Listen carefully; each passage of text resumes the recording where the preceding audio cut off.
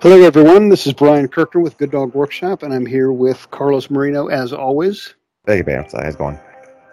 We are your podcast resource for successfully working with your dog. We'll help you sift through all the wrong and ridiculous information out there. We'll help you understand dogs and how to effectively work with dog's nature, not against it. In short, we're here to teach you how to speak dog. So today's topic is the TV show Pit Bulls and Parolees. You've seen a couple of these episodes at least, right, Carlos? Yeah, and this is something that I knew about, but I didn't know they were still on. I didn't have cable TV, as it were, but I was surprised and pleasantly, I guess excited to see that they're still going on, and the show's actually gotten better than what I remember it from. So I saw one or two episodes. The one we saw was season 7, I believe. Yeah, and I think the show's been on for 10 years or so. The episode that we're going to talk about specifically today is season 7, episode 6, called Shock to the System. So there's a couple things going on in this episode. Yeah, why this episode, basically, yeah.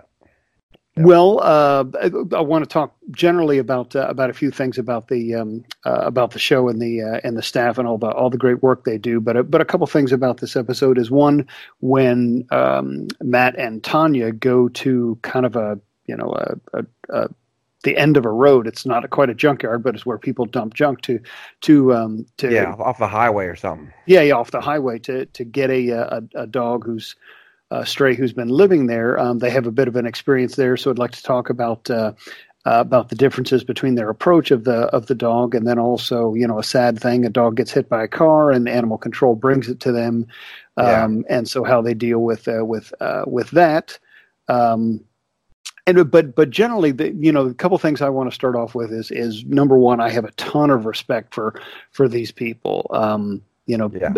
These people are, first and foremost, they're extremely selfless. Tanya and her girls and the two sons. These people just do whatever it takes to rescue dogs and help them. They're picking. Saw an episode where they're picking wolf hybrids out from underneath a building. They're pulling up plywood to get these dogs out because the dogs are nervous, and they must have had, I don't know if it was 7 or 10. They spent all afternoon getting these dogs because the sheriff's department had said whatever animals you don't rescue that were abandoned will be euthanized. But I think they had actually said shot. So they were literally under the gun and digging in this house, and 2 people got bit doing it. So and these people didn't put gloves on, which I think is maybe not the smartest way to go, but either way, they're very selfless. They're very dedicated to what they do, and they're very brave. They do stuff that I'm like, I would do. And they're also down south when it's really hot. Oh yeah.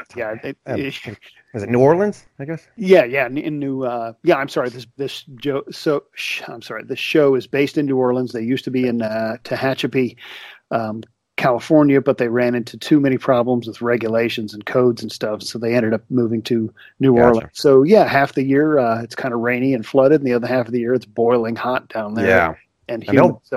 And they'll drive, by the way, anywhere and everywhere. They'll just go and have cross country trips just for one dog. Yeah, they do. They do a lot of driving in this show, and one of the things that I think is unusual is when they adopt out a dog, they will go to the adopter's home. So an episode I just finished watching, they drove up to Massachusetts to do the home visit, which I've been in rescue for 20 years. So you go and you do a home visit and you see how the house is and make sure that everything's safe and see about the yard and the fence, but also get a feel for the family and if this is going to be the right match, the right lifestyle. And you and I talked about that in an earlier podcast. But it's usually one of the 4 main people in this show take time out of their, week to go and drive to Massachusetts, to, Georgia, to Las Vegas, wherever, to do the home visit and drop the dog off, which I don't think is the greatest use of resources. But, these people are very dedicated. I think it also makes for like a good show, Sure. Kind of. So who knows how much that plays into it? But you're right, man. These people are very selfless and very committed. And I think actually if I recall correctly, she said it was 1,700-mile trip, or maybe to Las Vegas, that one trip. Oh, that one trip. Yeah, we talk about that too because that was very disappointing. But this episode's called Shock to the System, Season 7, Episode 6, if you want to follow along, assuming you have access. It's 40 minutes or so, commercials. But this was interesting. Was this the episode where the pit bull was adopted by the family and then they returned it? Yeah, in Las Vegas. They had it for less than 24 hours and then called and said, from what Tia said to the camera, to us, the viewers, said within 24 hours they called to have them come and pick up the dog. And so Mariah was on the road, and I guess she turned around and went back to Las Vegas to get the dog. So she drove 1.5 times to Vegas and back. Man. Yeah, so this is truly a committed bunch of people. And it's a great show because there's also there's the pit bull part of it and the parolees part of it too. So yeah, and that's a whole other thing. We're not really our intention is not to address that tonight, although that is this is a great thing and to give people a second chance. Yeah, second chance is basically the word I was going to fish for, but you're absolutely right. Second chance. But since we're doing dog stuff and I don't know, I'm parolees myself, so we can't speak too much about that. But just so you guys know, it is pit bulls and parolees, so they do cover a little bit of both. Yeah. So a couple other things that I wanted to talk about, and this is where I start to get critical of these people. And I'd love to work with them. I'd actually called them and left a message, and they called back, but we kept missing each other because I'd love to work with them to help them hone their skills more in, number one, how to approach dogs, and number two, who to send to work with certain dogs, whether they're trying to capture the dogs off the road or whether they're going to teach a dog something. But kind of help them hone their skills a little more. Certainly not as far as being selfless or brave. They've got that in spades. But a couple of things that always strike me is they always, not all the characters, but almost all the people, when they are first trying to rescue a dog, a stray, they start with voice from a distance. They know don't park too close, don't spook the dog by having too many people out or having the cameras out. But they start with voice, which is the exact opposite of what they should be doing. Again, because dogs don't do that with each other.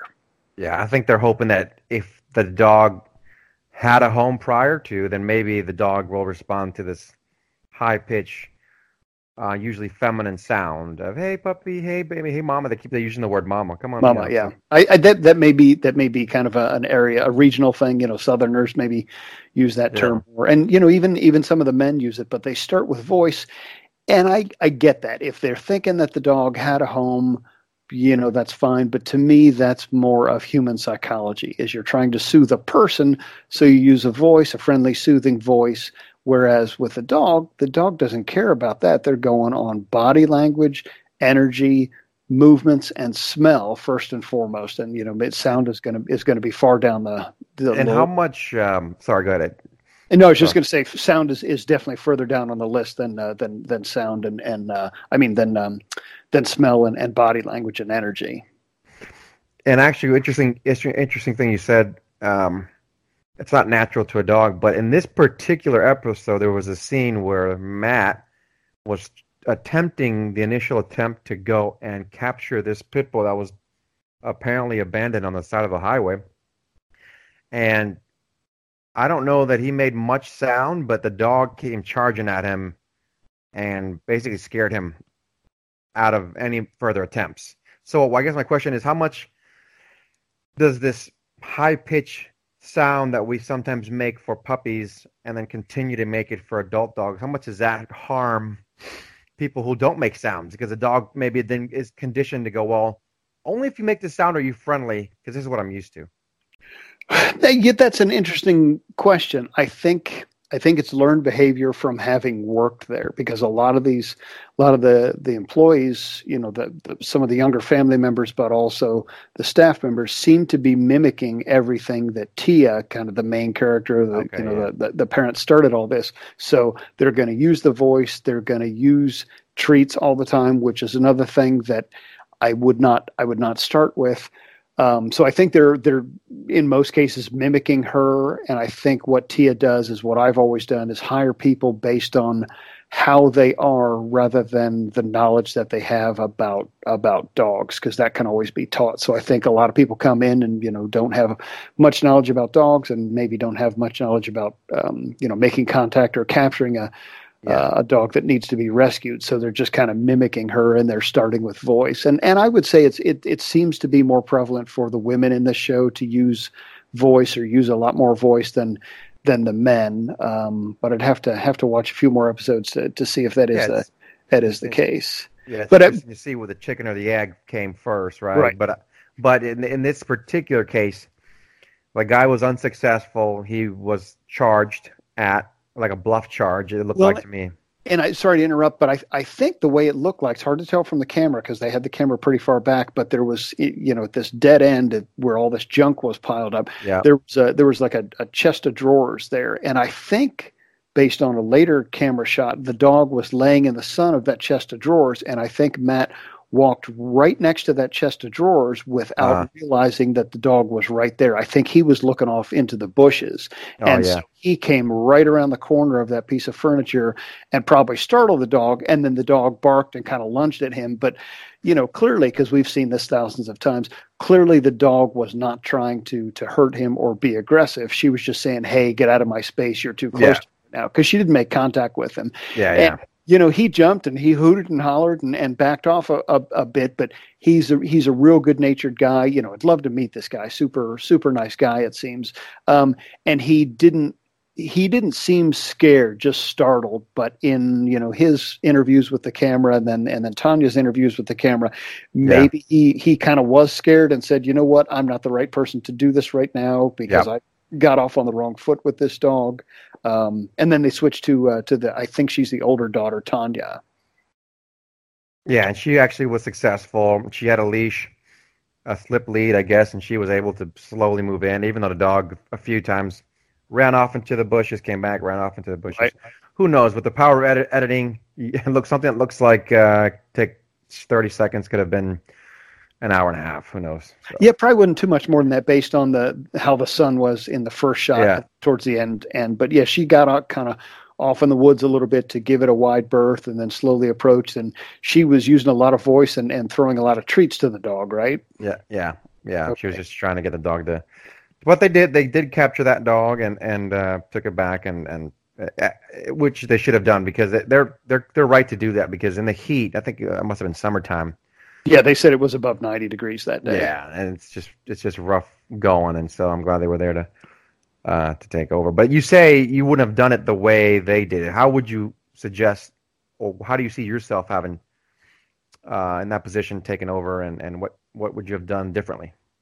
Well, I mean, anyone can be startled by a dog if they don't know where it is. So, if I hadn't seen where the dog was and was startled by it, I would have done exactly what Matt does. And, I probably would have jumped back and given the dog some more space, but then I would have made myself very plain and very visible to the dog from then on out. And it kind of seemed like they were still circling around the dog, trying to figure out the best approach rather than, making sure that the dog could see them, at all times and from any angle, and then just be patient and let the dog, wear itself out. Let the heat take its toll on the dog, so the dog realizes, this guy, set out water for me or food or whatever, and have the dog just eventually submit to the process. But to move towards me, I wouldn't keep pushing myself towards the dog because we've done that so many. We've coached people on not to do that so many times with dogs. Is the dog will come to you when it's ready. If you keep forcing yourself on the dog, you're pushing a bad position. You're more likely to provoke a bad response or to make the dog run away. So that's one thing I would have done differently. And for me, I've just always learn to just be low to the ground, sometimes to the point where you've seen this, Brian, where I go completely flat. Yeah, and both of these people did stay squatted down most of the whole time, so I definitely give them credit for that. And the other thing, Tanya, she went up to the dog and she even said, I'm sure it's an off-camera interview after the fact, but she said, I was a foot away from this dog and didn't know if he was going to bite me or not, but she just continued being brave and pushed forward and had her hand out and looped the dog, and I think she had even said that this was, in all her years of working with her mom with rescuing dogs, this was the first time she had ever done a capture on her own, which I was surprised at. But, she just went ahead and did it, and she didn't sound real confident. And, she never looks all that confident to me either. So I absolutely give her a ton of credit for that. The other thing that I wish these people would do, and I advise people on Facebook or clients who call me, when you're looking for a lost dog or when you're trying to get a dog to come to you, use another dog to make contact with it, because that's a good point. Most of the times, dogs are going to come up to another dog before they're going to come up to another person. So I would have gone out there with either Vivian or Red or Ariel, and see, can one of my dogs bring this stray dog out quicker than I could by myself? Yeah, that's a good point. The little bit I've seen, a little bit of this I remember, especially the one I watched recently. I don't see them using other dogs. No, I've never seen them do it in a stray situation. I've seen them do it once or twice in an indoor situation after they've got the dog and they've had it for a while and worked with it a little bit. But no, it doesn't seem like they or anyone else realizes that, use the same species and chances are you're going to get better or quicker results. Which is one of the reasons why I always have my dogs with me on appointments, because they're speaking the language without any kind of accent, whereas I'm going to always have an accent of English in my dog communication with dogs. So why not use them to help? And then you brought up a good point too when using your dogs. You mentioned that they'll be able to give you some feedback on the other dog, even from afar. Even from afar, you'll be able to kind of sense, okay, then they're not sure about the dog, so I should be more prepared. So. Yeah, absolutely, and that you can read that information no matter which way it's going. So if I bring Red out and a dog sees that dog and is like, I need to go take care of business, and the dog comes charging me, I know that, okay, this dog is going to be reactive to dogs, but at least the dog would be coming towards me. If he saw Red and ran away, then I would say, okay, I don't want to use Red to assist with this dog. And oddly enough, that happened on our walk tonight up at the old Air Corps base here in Vint Hill. Is we saw a guy walking it actually was a pit bull, and Red saw him from probably 40 yards away or something, and Red got stiff and his ears went up and his tail went up, and I saw the pit bull and his shoulders were square and his head was unmoving as he was walking towards us. I was like, okay, these guys have already read each other and they want to bristle up and show some body language and talk some smack to each other. So, he pulled his dog to the side and I corrected Red and gave him some space. But either way, you can use another dog to tell you what the other dog is thinking or what your dog thinks about that other dog. And that can give you a load of information, but at the very least, maybe just enough information so that you know more about that dog and realize, oh, okay, so I'm going to modify my approach and change things this way when working with this dog. So I don't see a reason not to use another dog in a situation like that. So I wish more people would do that, or at least recognize that that's an option. Yeah, and who knows? Maybe people just don't trust their own dogs. Who knows how that could be how common that is. But anyway, that's what we always talk about. Hey, make sure you know your dog. Make sure your dog's balanced.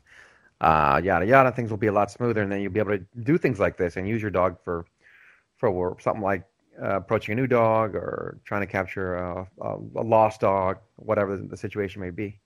But yeah, absolutely essential, and I would think that they would at some point try to incorporate that. But I guess you've seen most of these episodes, and they're on season 10 or 11 now. 10, yeah. It'd be interesting to see. The other thing I like about the show is, unlike other dog shows, I get the sense that they don't shy away from the harsh realities of rescuing dogs. So there was an unfortunate scenario where a dog was brought in and was hit by a car, and it was sad to hear that, man, there wasn't a vet or a vet hospital within 50 miles. So they were animal control gentleman captured this dog. It looked like a dachshund or something, and it had been hit and it looked like it had internal bleeding. And they made an attempt to drive this dog 50 miles as it's bleeding out to the shelter. So even though it's sad, sometimes we can learn something from that, right? Sometimes we need to see the harsh realities and go, man, people really need to look at, and do they have control of their dogs?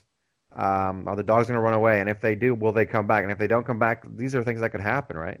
Yeah, so. Definitely. And, another way to look at that or to gain from that would be next time I'm driving on the road and I see a stray dog, maybe I'll stop and pull over and try and help it because I have seen what could happen to this dog. So absolutely, got to give these people credit for showing some harsh realities, but also facing that on a daily, if not or weekly basis, and persevering through their rescue work, because that's traumatic to have to go through. Yeah, emotionally taxing. Yeah. Yeah, very, very emotionally taxing. I would think it's like a doctor or a nurse that has to work in ER. Sure. You try to do the best you can, and then some make it. Hopefully, most of them make it. Some, unfortunately, don't. But people still need to get on with the job, right? Yeah, exactly. And the kind of ending to that story was the animal control officer went back to that same area, I guess, later on that day or the next day, and I think it was a few days, like 1 or 2 days. Yeah. Okay, but found 6 or 7 of what they believed to be that dog's puppies. So if they hadn't found this dog, in a weird way, if the dog hadn't gotten hit by the car and been found, these puppies might never have been found or known that they existed. So they got those dogs and got them. They had fire ant bites on them and stuff, and so they showed, I guess, a few weeks of time passing, and the dogs looked healthy and seemed very happy. So that was kind of an unforeseen upside to that sad story there. Yeah, what is it? This silver lining? Yeah. Every cloud has a silver lining. So yeah, the other thing that bummed me out, and I think this is the part that I have to work on personally, but man, people really disappoint me. And this show, there was a family in the beginning, if you recall. There was a family, young family, husband, wife, and I think there was a boy and a girl. Boy and a girl. The girl was a little bit older than the boy, but the boy was maybe 6, 5. The girl was maybe 10. And they came in and were trying to adopt a pit bull, potentially, for their family, right? Right. And the thing that bugs me is these people went out of their way to try to find the right fit for their dog, and they said no pressure. They brought one dog up. They got to meet and greet. They brought another pit bull up. Okay, this one is attached to dad, but not so much to mom. They brought the third one up. I think it was Artemis, a white pit bull, very loving. The kids were happy about it, and they decided to go and adopt it. And then that's what we talked about earlier where we introduced the episode here, is that they ended up saying never mind within less than 24 hours. This dog looks, I think the actual word was the dog looks sad, like it wants to leave the house. Can you come pick it up? So I don't know what to make of that. I'm like, wow, that's crazy, So sometimes those things happen too, and people need to see what's out there. It's not just quote unquote bad people making bad decisions that you would maybe guess would make those decisions when it comes to being irresponsible. Sometimes it's just families too. Families don't make the right decisions either. So everyone maybe needs to look at that and go, oh man, we really need to start making wise decisions, because there's a lot of resources at stake. In this case, people were nice enough to go get the dog back, but that's not always the case. And sometimes people will say, you know what, we're going to dump this dog somewhere else. So dump it at the shelter or by the side of the road or whatever. So once again, we give Villalobos Rescue, that's the name of the group of the Pit Bulls and Froy Show. We give them a lot of credit for standing by their dogs and going back to pick the dog up. And I'm sure in a van that was a lot of gas money to drive however many hundreds of miles in the time that she had driven back before they called to go get that dog and give it another shot with a different family, but to bring it all the way back.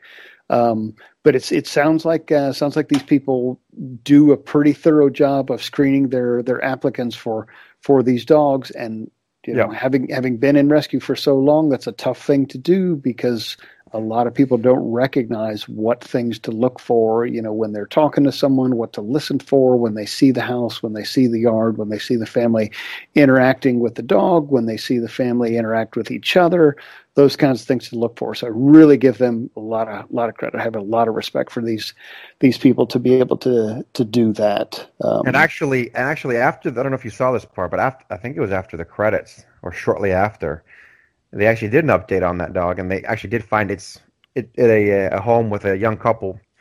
And I missed that. Yeah, they showed a video clip of them playing in the yard. So the dog actually got adopted and is in a home now.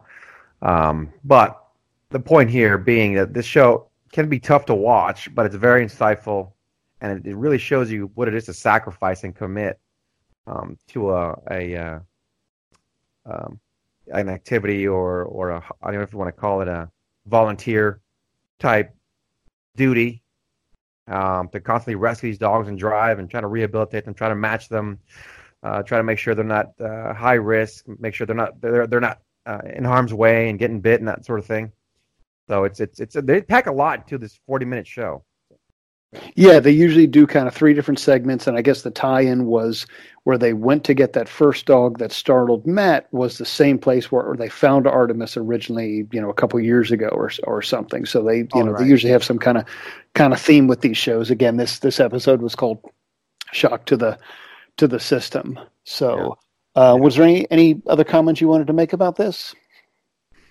No, I would just say that be prepared. It's not always going to be a happy ending, but it really, for me, the takeaway for me is, and I hope it's for people as well, is that, man, really appreciate what you have, right? If you have a dog, and things are going well, be appreciative of that, and if you have the time and the resources, consider volunteering in some way or shape or form, donating, or I know Brian used to do this, volunteering at the shelter or fostering. I mean, it is a tremendous need, and it almost seems like a thematic thing that I think Tia says every time they open up the show. They go, "We're running out of space." Right.